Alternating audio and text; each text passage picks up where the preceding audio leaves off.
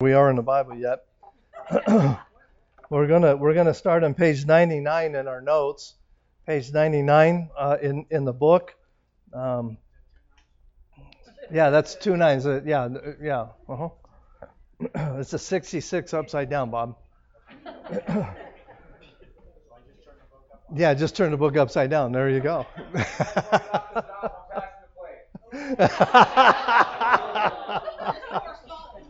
Oh, oh. Hey, that was on. Hey, that was on the internet for just saying. All right. All right. Let's go. My voice has changed, by the way. All right, let's go ahead and pray. Dear Lord, we are truly grateful, thankful for this day, thankful for this time together around your word, and we ask that you would help us to grow, to be mature in our walk with you. We love you and we thank you. For it's in Christ's name we pray. Amen. Again, I want to say this. Prayer is one of the things that we so often underestimate, I guess is the word, that if my experience has been, not only in my life, but people that I've talked to, when life gets busy, prayer is usually the thing that gets put off. And in reality, what is the most important thing we can do? Pray. But oftentimes, it is something that gets pushed off because of our busy schedules, and well, I need to be here, I need to do this, I need to do that, and so on and so forth. So, as we study this idea of prayer, the next thing we're going to be talking about is that prayer is a command. Okay, prayer is a command. It's on the middle of page 99. God not only invites us to pray, but He tells us to pray. Now, let's get practical here. Why does God tell us to pray? Okay, because we forget. Anybody else? Okay, because we can't do it on our own. Because He wants fellowship and communication. Okay, fellowship and communication. Okay, anybody else? Sometimes it takes a while to reveal the secret of prayer because we have a lot of problems trying to gather people like friends and family together as one to pray for each other. Okay. The lives that we live in, rain, hail, storms, lightning, thunder. Okay. It's quite a community to just gather together as one and just try to pray together as individuals so we can actually communicate with God Himself. Okay. Anybody else?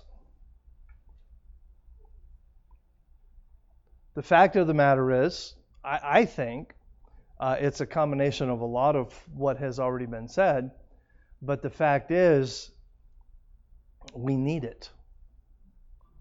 We need prayer. I want to be careful how I ask this. Does God need us to pray? No. Okay. Okay. Angie just brought up a good point. He knows what we need. Okay. I've had people tell me, well, if God knows my needs, then why do I need to pray? Sometimes we don't know our needs, and verbalizing makes it just glaringly obvious. There you go. Oftentimes, we oftentimes don't even know our own needs. I know in my wife and I's 39 plus years of marriage, there's been times,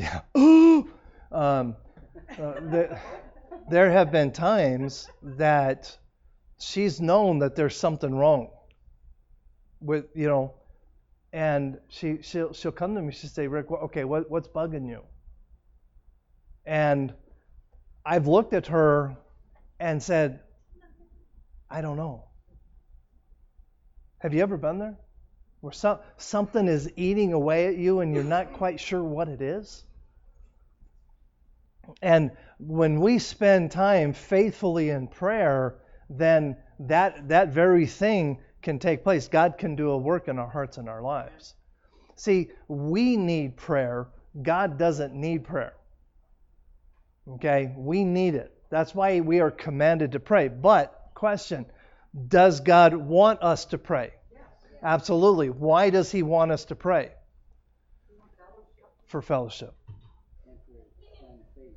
Okay? Okay. Absolutely. Even though He knows what we need, it's like being a parent. You know what your child needs, but it blesses you when they say, Mommy, well, can you do this? Or thank you for this. He wants to hear it.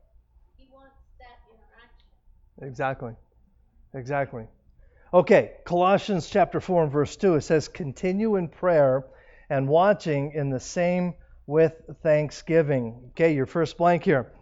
In fact, he even assumes that we will pray. Notice how when Jesus instructed his disciples concerning prayer, he said when and not if. When you pray, not if you pray. And until I read this book several years ago, I never noticed that. But Jesus assumed that his disciples were going to pray. Well, even the ungodly will cry out to Him in dire straits. Yep. Yeah, they will. I know before I got saved, I prayed. I didn't know what I was doing, and God obviously didn't hear my prayers, but I would pray. To this day, I don't know what I was talking about, but anyway, I tried. In Luke chapter 11, in verse 2, it says, and he said unto them, when ye pray, say, Our Father which art in heaven, hallowed be thy name, thy kingdom come, thy will be done, as in heaven, so in earth. So, how should we pray? So, we're going to get into some methods of prayer. The first one, in page 100, is that we should pray regularly. Okay. The best way to develop a meaningful prayer life is to pray on a regular daily basis. Now, I cannot tell you what the author of this book was absolutely referring to when he wrote this, but I think I know what he was referring to.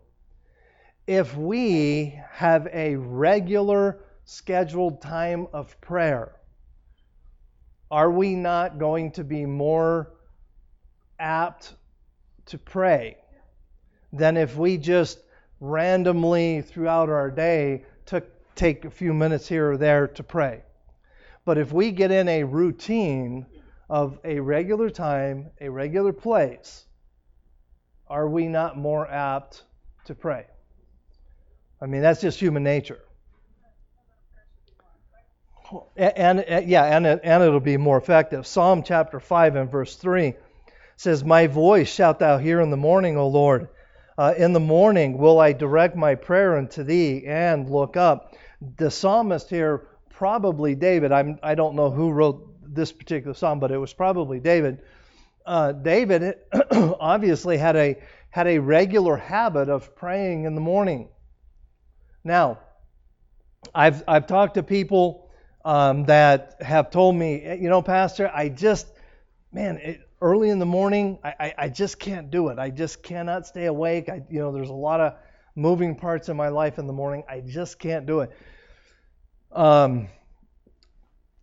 Nowhere in the Bible does Jesus say, thou shalt pray in the morning. Okay? But my personal opinion is it's best to do it in the morning if possible. It gets your day going in the right direction. Now, there are some people that are wired backwards. Okay? And I know that. And they actually flourish by praying in the evening before they go to bed. There are just some people built like that. And that's fine. The point is, do it on a regular basis. And do it the same time, same place, every day. Get into the habit, and it will help you in your prayer life. Prayer is not, I underlined the word not there. Prayer is not something that we run to only in times of emergencies. Okay? I mean, it's not a get out of jail free card. It is to be our regular communication with God. So, pray regularly. I cannot overemphasize that. How many of you have seen the movie War Room? Raise your hand, real high. Okay, if you have not seen it, you need to see it. That movie did an incredible job of really communicating the need of not only prayer, but how to pray. And you don't have to be like the lady on the movie and clean out your closet and literally go into your closet. But hey, if it works and you have a big enough house, go for it. But yeah, the church has a copy of that movie. So if you have not seen it and you want to see it, see me or Melanie afterward, and we'll get the movie to you. Either that, or you can probably buy it on Amazon for $5. You know. I got it from my mom. 19. Oh, okay. Okay, it's well worth it. Put it that way. Okay, next point. Not only should we pray regularly, but we should pray continually. Although having a regular established prayer time is important, we can and should pray at all times and any place. 1 Thessalonians chapter 5 and verse 7, pray without ceasing. Ephesians chapter 6, verse 18.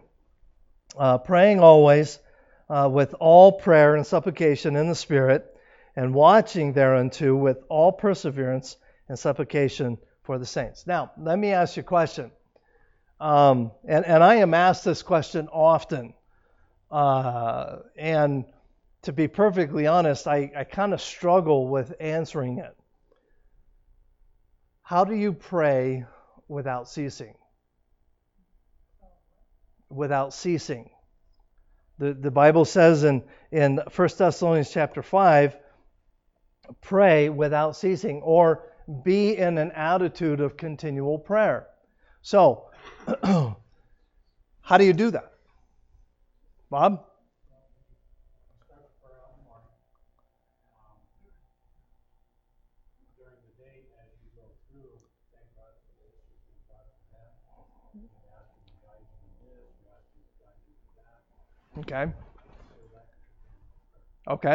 Okay. Anybody else? George?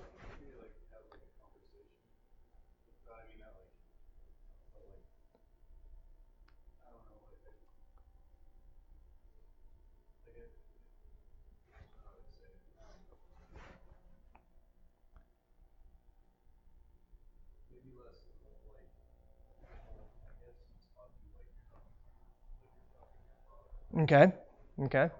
Sure. Okay. Yes? Involving God in your decision making throughout the day. Absolutely. Okay. Anybody else? See, so far everybody's had just a little bit different answer.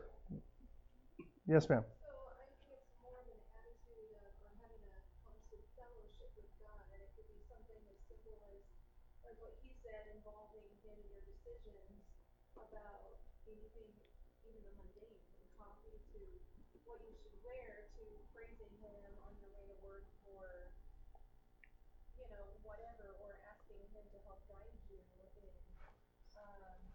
certain decisions to just, I guess, being focused on him. Okay. Patty? This is a culture shock when I moved back here. Like when I was in Missouri, we always prayed in public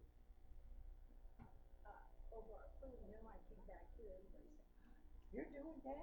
I didn't have it up. Yeah. Okay. Anybody else? Yes. Well, and as the Lord brings somebody to mind, if He's brought them to Right. Okay. Okay. All of these are great answers. Okay. And I'm not going to, and that's one of the reasons why I have, when people come to me, I have a hard time explaining what it means to pray without ceasing because it could be different for everybody. Anybody else? Yes, ma'am. Whenever I lose something, Mm-hmm. just automatically. Oh, that's all the time with me. It only gets better. When I find it, I just go, thank you. Oh, praise the Lord. Oh. Just don't close your prayer. Keep it open. Yeah, just okay. Well, I read something recently I wanted to share with you because I felt like the author of this article does a really, really good job of addressing this issue of praying without ceasing. So let me read this to you. Paul's command in 1 Thessalonians chapter 5 verse 17 to pray without ceasing can be confusing. Obviously, it cannot mean we are to be in a head bowed, eyes closed posture all day. I mean, that's kind of obvious. Paul is not referring to nonstop talking, but rather an attitude of God consciousness and God surrender that we carry with us all the time. Every waking moment is to be living in an awesome, in an awareness that God is with us and He is actively involved and engaged in our thoughts and actions. When our thoughts turn to worry, fear, discouragement, and anger, we are consciously and quickly to turn every thought into prayer and every prayer into thanksgiving. Now, I want to stop here because this is a good point. Oftentimes, when life throws us a curveball, fear, discouragement, he says worry, fear, discouragement, anger, we are to consciously turn quickly to prayer. And that's generally, a lot of us do that. But I like what he says here. Then we are to turn to thanksgiving. That's not so easy.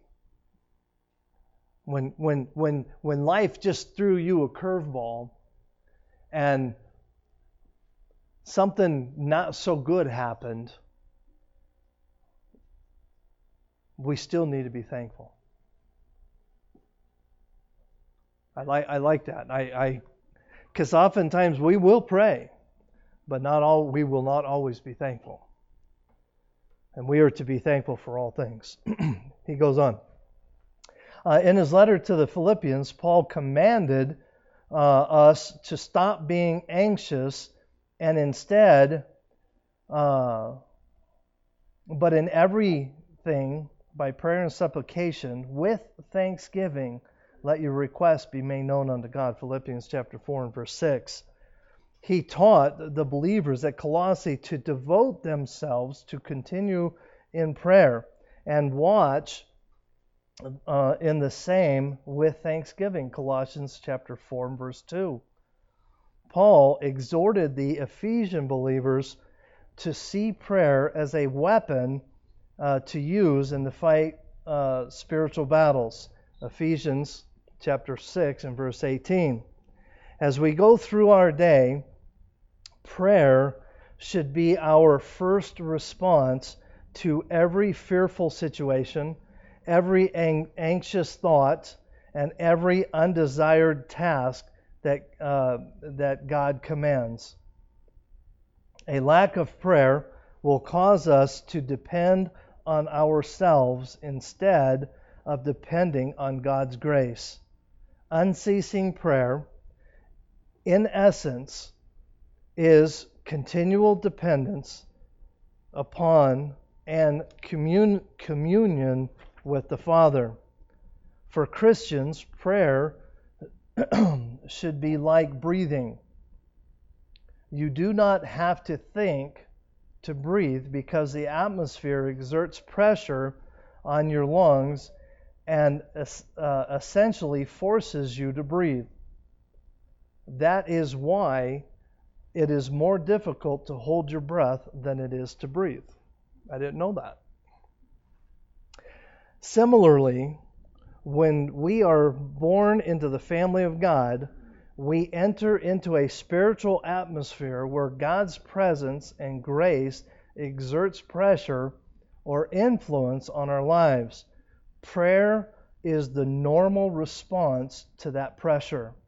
As believers, we have all entered the divine atmosphere of breathing the air of prayer. I like that. Our prayer life should be as natural as breathing. We don't have to think about breathing, do we?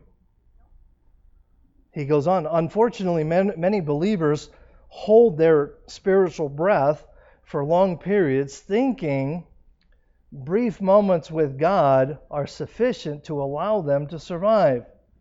But such restricting of the spiritual intake is caused by sinful desires. The fact is that every believer must be continually in the presence of God, constantly breathing His truth to be fully functional. It is easier for Christians to feel secure by presuming on instead of depending on God's grace. I want to reread that sentence because he makes a powerful statement. It is easier for Christians to feel secure by presuming on instead of depending on God's grace. Too many believers become satisfied with physical blessings and have little desire for spiritual ones. When programs, methods, and money produce impressive results, there is an inclination to confuse human success with divine blessings. When that happens, passionate longing for God and yearning for His help will be missing. Continual, persistent, incessant prayer is an essential part of Christian living and flows out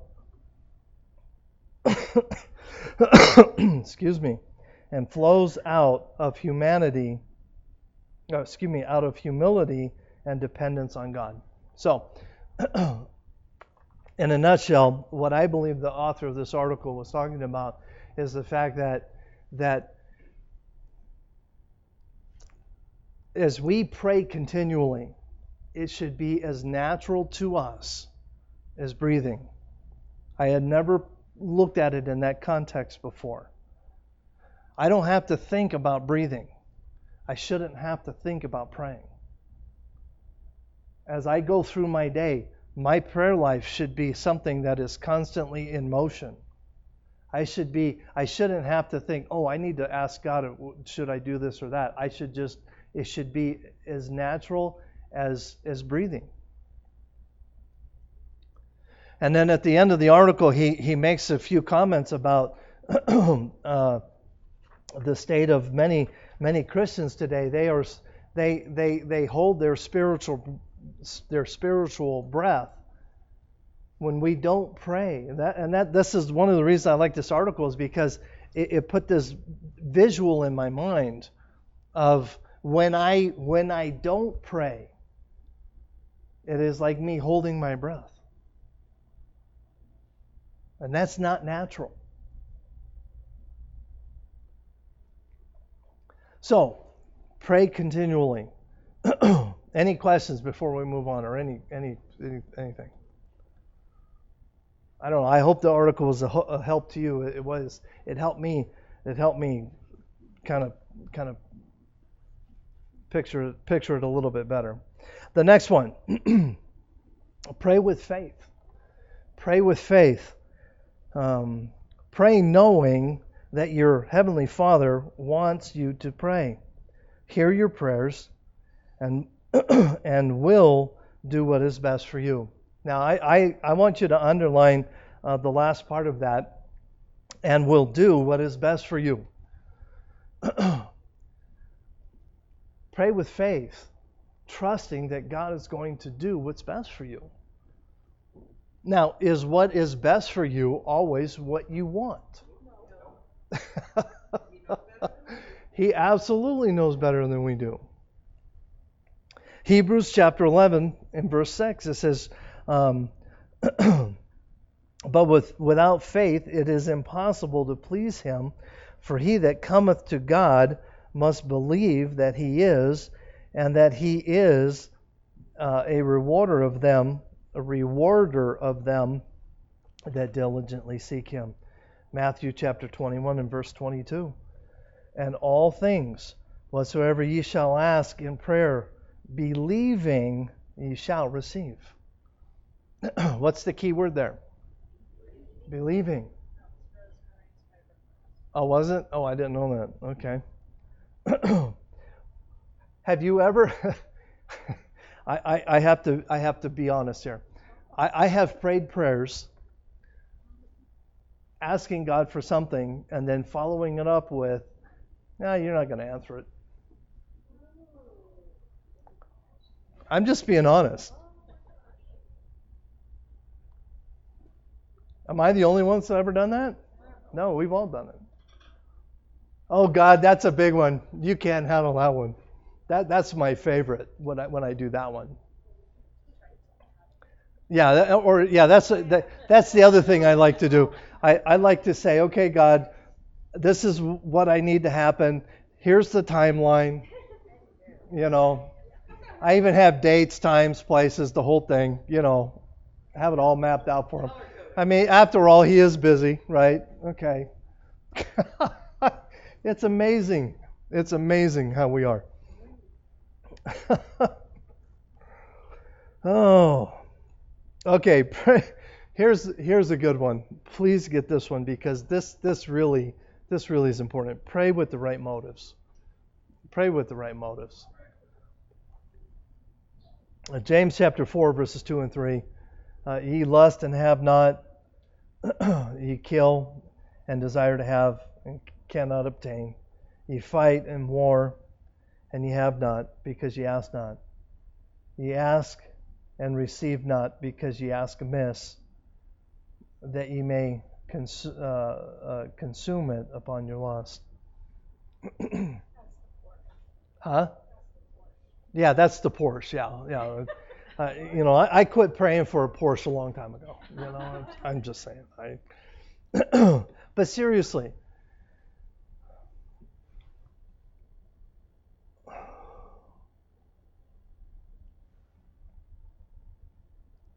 is it wrong? I want to be careful how I say this. Is it wrong to pray for what we would call big things? Okay? Okay? It's not wrong to pray for any of those. It's like when Tim was little, Tim learned the power of prayer when our dog was dying, and he just got down on his knees and he said, "Lord, please pray she'll drink," because the vet had told us if you can't get her to drink, she is going to die. Right. And he put a bowl of water right beside her. She was laying down, and that dog drank, and that just soared that child's faith through the ceiling. Right. Okay, so, but is it wrong to pray for big things? Okay, let me say this. You all know the van that we drive. It's that green Toyota Sienna, and the church was about a year old. The church was about a year old, and our van at the time, the transmission went on. It had almost 300,000 miles on it. Transmission went on it. And we're like, okay, we're not putting another dime into this thing. And we just started praying. And within 2 weeks, God gave us the money to pay cash for that van.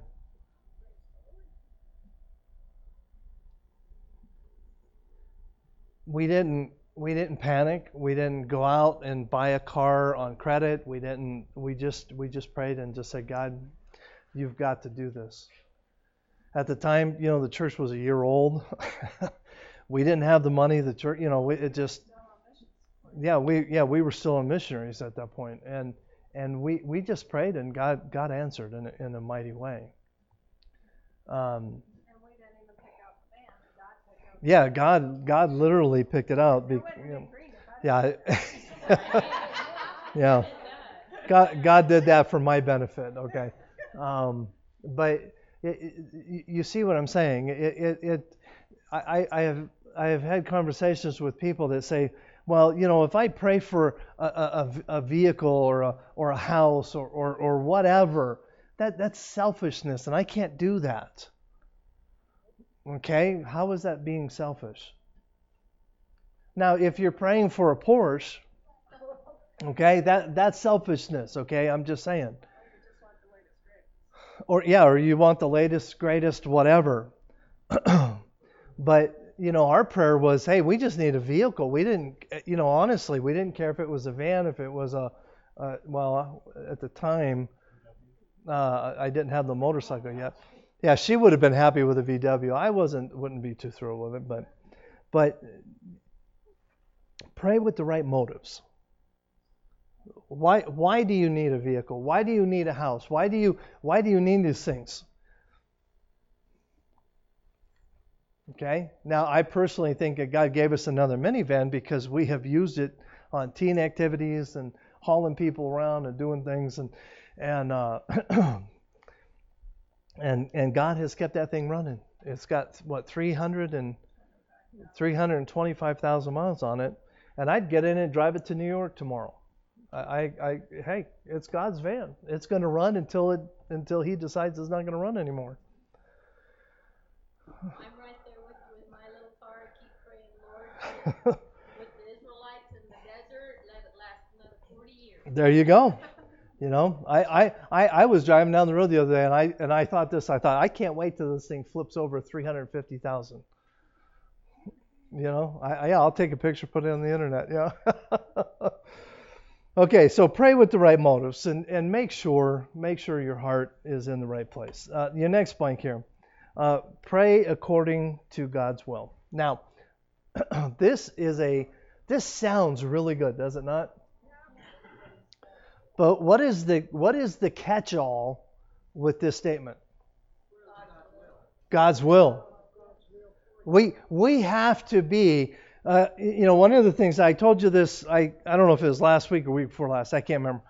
But one of the things that I try to pray daily is a quote that I got from a guy named William Borden, and this is it. It says, "Your will, nothing less, nothing more, nothing else." I try and pray that every day for my life. That's not an easy prayer. Because His will for my life may not be what I want. So if you are going to pray according to His will, be willing to accept His will.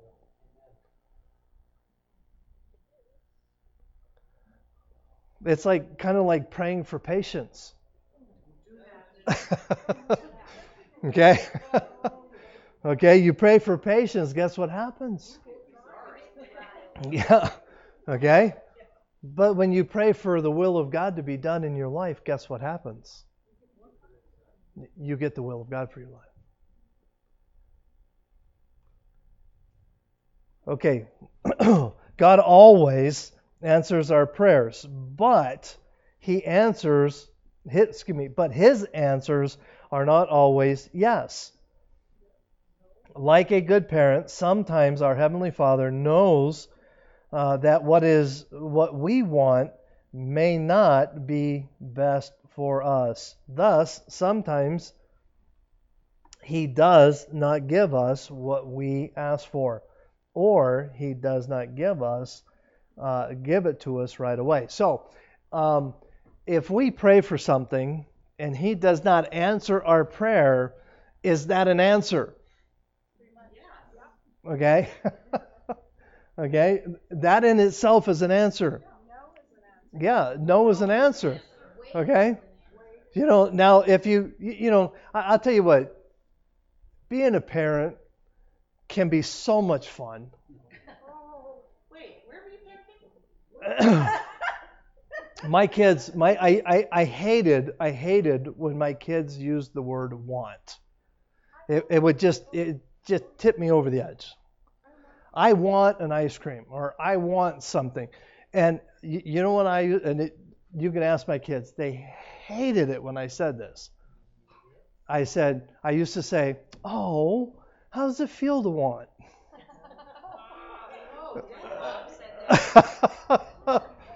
They hated that. But you know what? You say that 2 or 3 times to a kid, and guess what they stop doing? They changed it out to I need an ice cream. Yes, they quit using the word want, and they started saying, "May I please have?" At least that was the goal. But yeah, that's what they. Hey, Dad, you want some ice cream? Yeah, let's go. But if they started up by saying, "I want some ice cream," yeah, really? How's it feel to want? Don't do that, by the way, parents. It's horrible. It's called torture. Okay, just saying. Now, grandparents can do that, but First John chapter 5 and verse 14 says, "And this is the confidence that we have in Him, that if we ask anything according to His will, He heareth us." Again, what's the qualifier there? According to His will. Luke chapter 18 and verse 1, "And He spake a parable unto them to this end, that men ought always to pray and not to faint." So, your next blank. Pray in Jesus' name. Pray in Jesus' name. Praying in Jesus' name is praying by His will and authority. Now, I have a habit of praying something like this, and I'll say something to the effect sometimes in your Son's precious name, but I don't necessarily always say the word Jesus. And I have had people come to me and chastise me for not praying in the name of Jesus. I think that's kind of splitting hairs, but that's okay. Yes. If we omit the praying in Jesus' name, does that mean the prayer will be neglected, will not be heard? Well, what do you think? I'm asking. Well, I'm asking you. What do you think? That's why I'm asking. Okay. What does the verse say? Okay. Well, yes. Motives. Motives. It goes to the heart. I believe it. It goes to the heart. Specifically speaking, like when we go to the services at the cemetery for the veterans, and Right. you notice that they never pray in Jesus' Well, if I ever pray out there, I do. name. You can't. Only the chaplains pray out there. Oh, well, That's I do services out there, and so monthly when they. okay, yeah. See, and that's why I have never volunteered to do any of the services out there, because they restrict that. And when you remove the name Jesus, which is the most powerful word on earth, then what's the point of the prayer? It's just empty words. You're praying, but at that point, who are you praying to? And why are you praying? So in an environment like that, the name of Jesus is absolutely critical. Okay? The verse says in John chapter 14, verse 13, and whatsoever ye shall ask in my name, that will I do, that the Father may be glorified in the Son. So it is the name of Jesus that offends the lost world. You can pray to God all day long. But it is the name of Jesus that upsets them. And 2 years ago, when we had a Capital Connection up in Carson City, a pastor friend of mine was asked to open the House of Representatives that morning in prayer. And so he got up there, prayed a very, very articulate, very good prayer, and he closed it in the name of Jesus, amen. And boy, you could have heard a pen drop in that place. I mean, it was like all the air got sucked out of that room, you know. But it's the name of Jesus, and we cannot lose the power of that name. Okay? So now, in my personal prayer time, when I'm just talking with God, I don't know honestly that I close my prayer in Jesus' name. I don't know that I do that, because that's more of a communion kind of a prayer. Does that make sense? But if I'm praying in public, I try always to pray in the name of Jesus. Yes. At that point, just because you didn't say it doesn't mean you didn't do it. So you said publicly you always do. At that point, it's sort of more of a public statement. I want everybody to know that I'm praying in Jesus' name. Right. But if you're having a private conversation with God, Right. you can go unsaid. Exactly, and that's how I feel. Right. Kind of like his Yeah. disciples. Exactly. Get right to me. I'm right here. Yeah. Exactly. Just let's talk. Let's fellowship. So, anybody else? Yes. God always prevails by having people that gather, and by gathering people, it brings his attention to not medically just having to do whatever it takes to make everyone gather together as a nation. It doesn't matter if you're in California like me or anybody else, or if you're in Nevada here, just doing whatever it takes to do labor for God's word. But then again, we are his shepherds, we are his sheep, we are his flock. But we have all the choices we need to keep him in prayer, because no matter what we pray about, he reveals himself, and he always prevails on giving us any choices. Pray something big, small, or very large. And I've always wanted to Dodge or a big old nice Lamborghini or something. God never gave me a Amen. I've always wanted something fresh. Amen. Okay, the next blank here is something I get asked again kind of often, and that is, and this is more going to the idea of what we would call public prayer. So praying with other Christians. Praying with other Christians.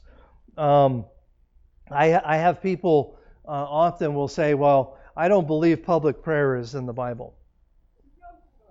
Okay. Prayer is something it's between me and God, and I shouldn't be praying in public. I shouldn't have to pray in public. But okay, let's go ahead and read here. The early church prayed together. Prayer with other Christians has a way of strengthening our faith and our boldness. Acts chapter 1, verse 14. These all continued with one accord in prayer and supplication with the women and Mary, the mother of Jesus, and with his brethren. Acts chapter 2, verse 42. And they continued steadfastly in the apostles' doctrine and fellowship, and in breaking of bread and in prayer. So now let me ask you.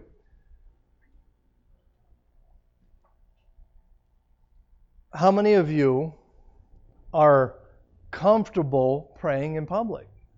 Okay, all right, about half. Okay. um, Pastor Stevens, many of you know Pastor Stevens. Pastor Stevens told the story of one of his churches that he pastored throughout the years. He said that he had this man that was just incredibly shy. I mean, to the point he didn't even like coming to church. He was so shy. And he told Pastor Stevens, he said, Pastor, whatever you do, never call on me to close a service in prayer like I do. You know how I do that sometimes? He warned me. He said, Pastor, don't ever ask me to do that. He said, I will just drop over dead. And Pastor Stephen said, he said, at the end of that service, he forgot. He just said, hey, brother so-and-so, why don't you close us in prayer? And the guy did it. He actually, he fumbled his way through it, but he did it.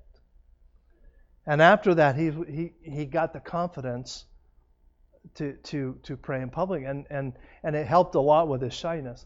So, so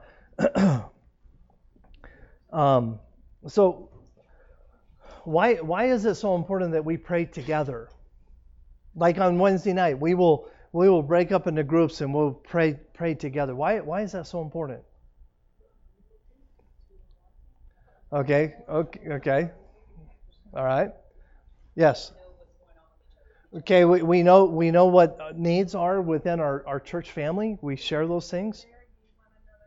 Bear one another's burdens. Okay, it's important. And what we call corporate prayer is I believe is essential for the church, so that because it should be the heartbeat of a church. Okay, your next blank. We are to pray privately. So we are to pray publicly. We are to pray privately. Well, before we go here, let me back up. Let's go back to this. What is the danger of praying publicly? What can be the danger of that? Okay, we can offend somebody. We can become Pharisees. Pride. Okay, give me an example of scripture where it backfired.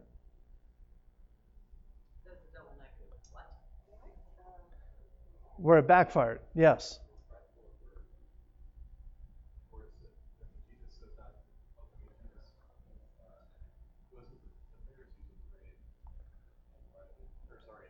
Exactly. Okay. The example that I'm trying to get to is the fact that Jesus, when they were in the synagogue, identified two people that were praying. The Pharisee. And how did the Pharisee pray? Very publicly. Oh God, thank you that I'm not like other people. And he went through this very elaborate, and I give my tithes, and I do all these wonderful things for you, and oh God, thank you. And he went through this big thing. But then there was somebody off on the side that was praying, but he was praying what? Privately. And what did he say? And he beat his chest and he says, oh, I'm unworthy. Okay. Be merciful to me, a sinner. Okay, so praying publicly can have a downside to it as well, because pride can come in, and one of the churches that we were in many years ago, the pastor had every Sunday morning he had a different deacon, because we had like 8 or 10 deacons, or 12 maybe, I don't know. We had a bunch of them. He would have a deacon come up and close the service in prayer. And this one time, one of the deacons walked up, and as he walked up to the platform, he pulled out a pre-written prayer. And he says, "Okay, let's bow," and then he read this prayer. Now, I believe God can answer pre-written prayer, but what is the problem there? See, he was so fearful of maybe saying something wrong that he never allowed himself to just talk to God, or forgetting something. So again, that would go back to motive. So private prayer, pray privately.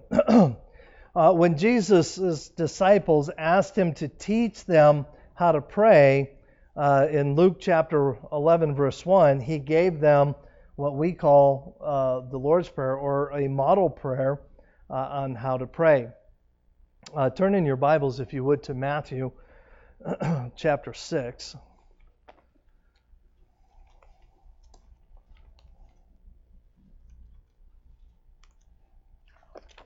Well, that's...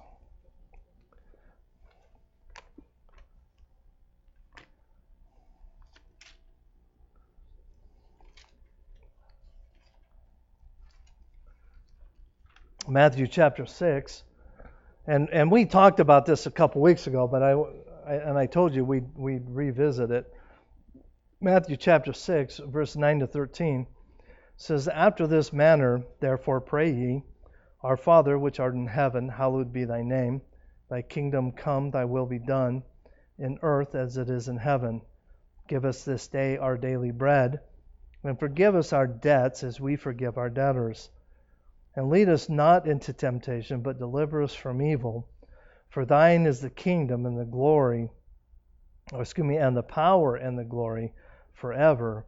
Amen." So this is what is called the model prayer that Jesus gives us. We talked about this a couple weeks ago. It was never intended to be a repeated prayer like many religions teach today. In fact, as we read that, many of you probably that grew up in the Catholic Church probably didn't even need to look at it. You were just mouthing along as we did it. I didn't grow up Catholic, and I still knew it. I don't know where I learned it, but somewhere along the way I learned it as a kid. But that was never Jesus' intention. It was just to be used as a model. And then the author of the book here gives us some insight on this, and we have about 4 minutes, so I don't think we can get through this in that amount of time. So let's go ahead and stop here, and then we're going to stop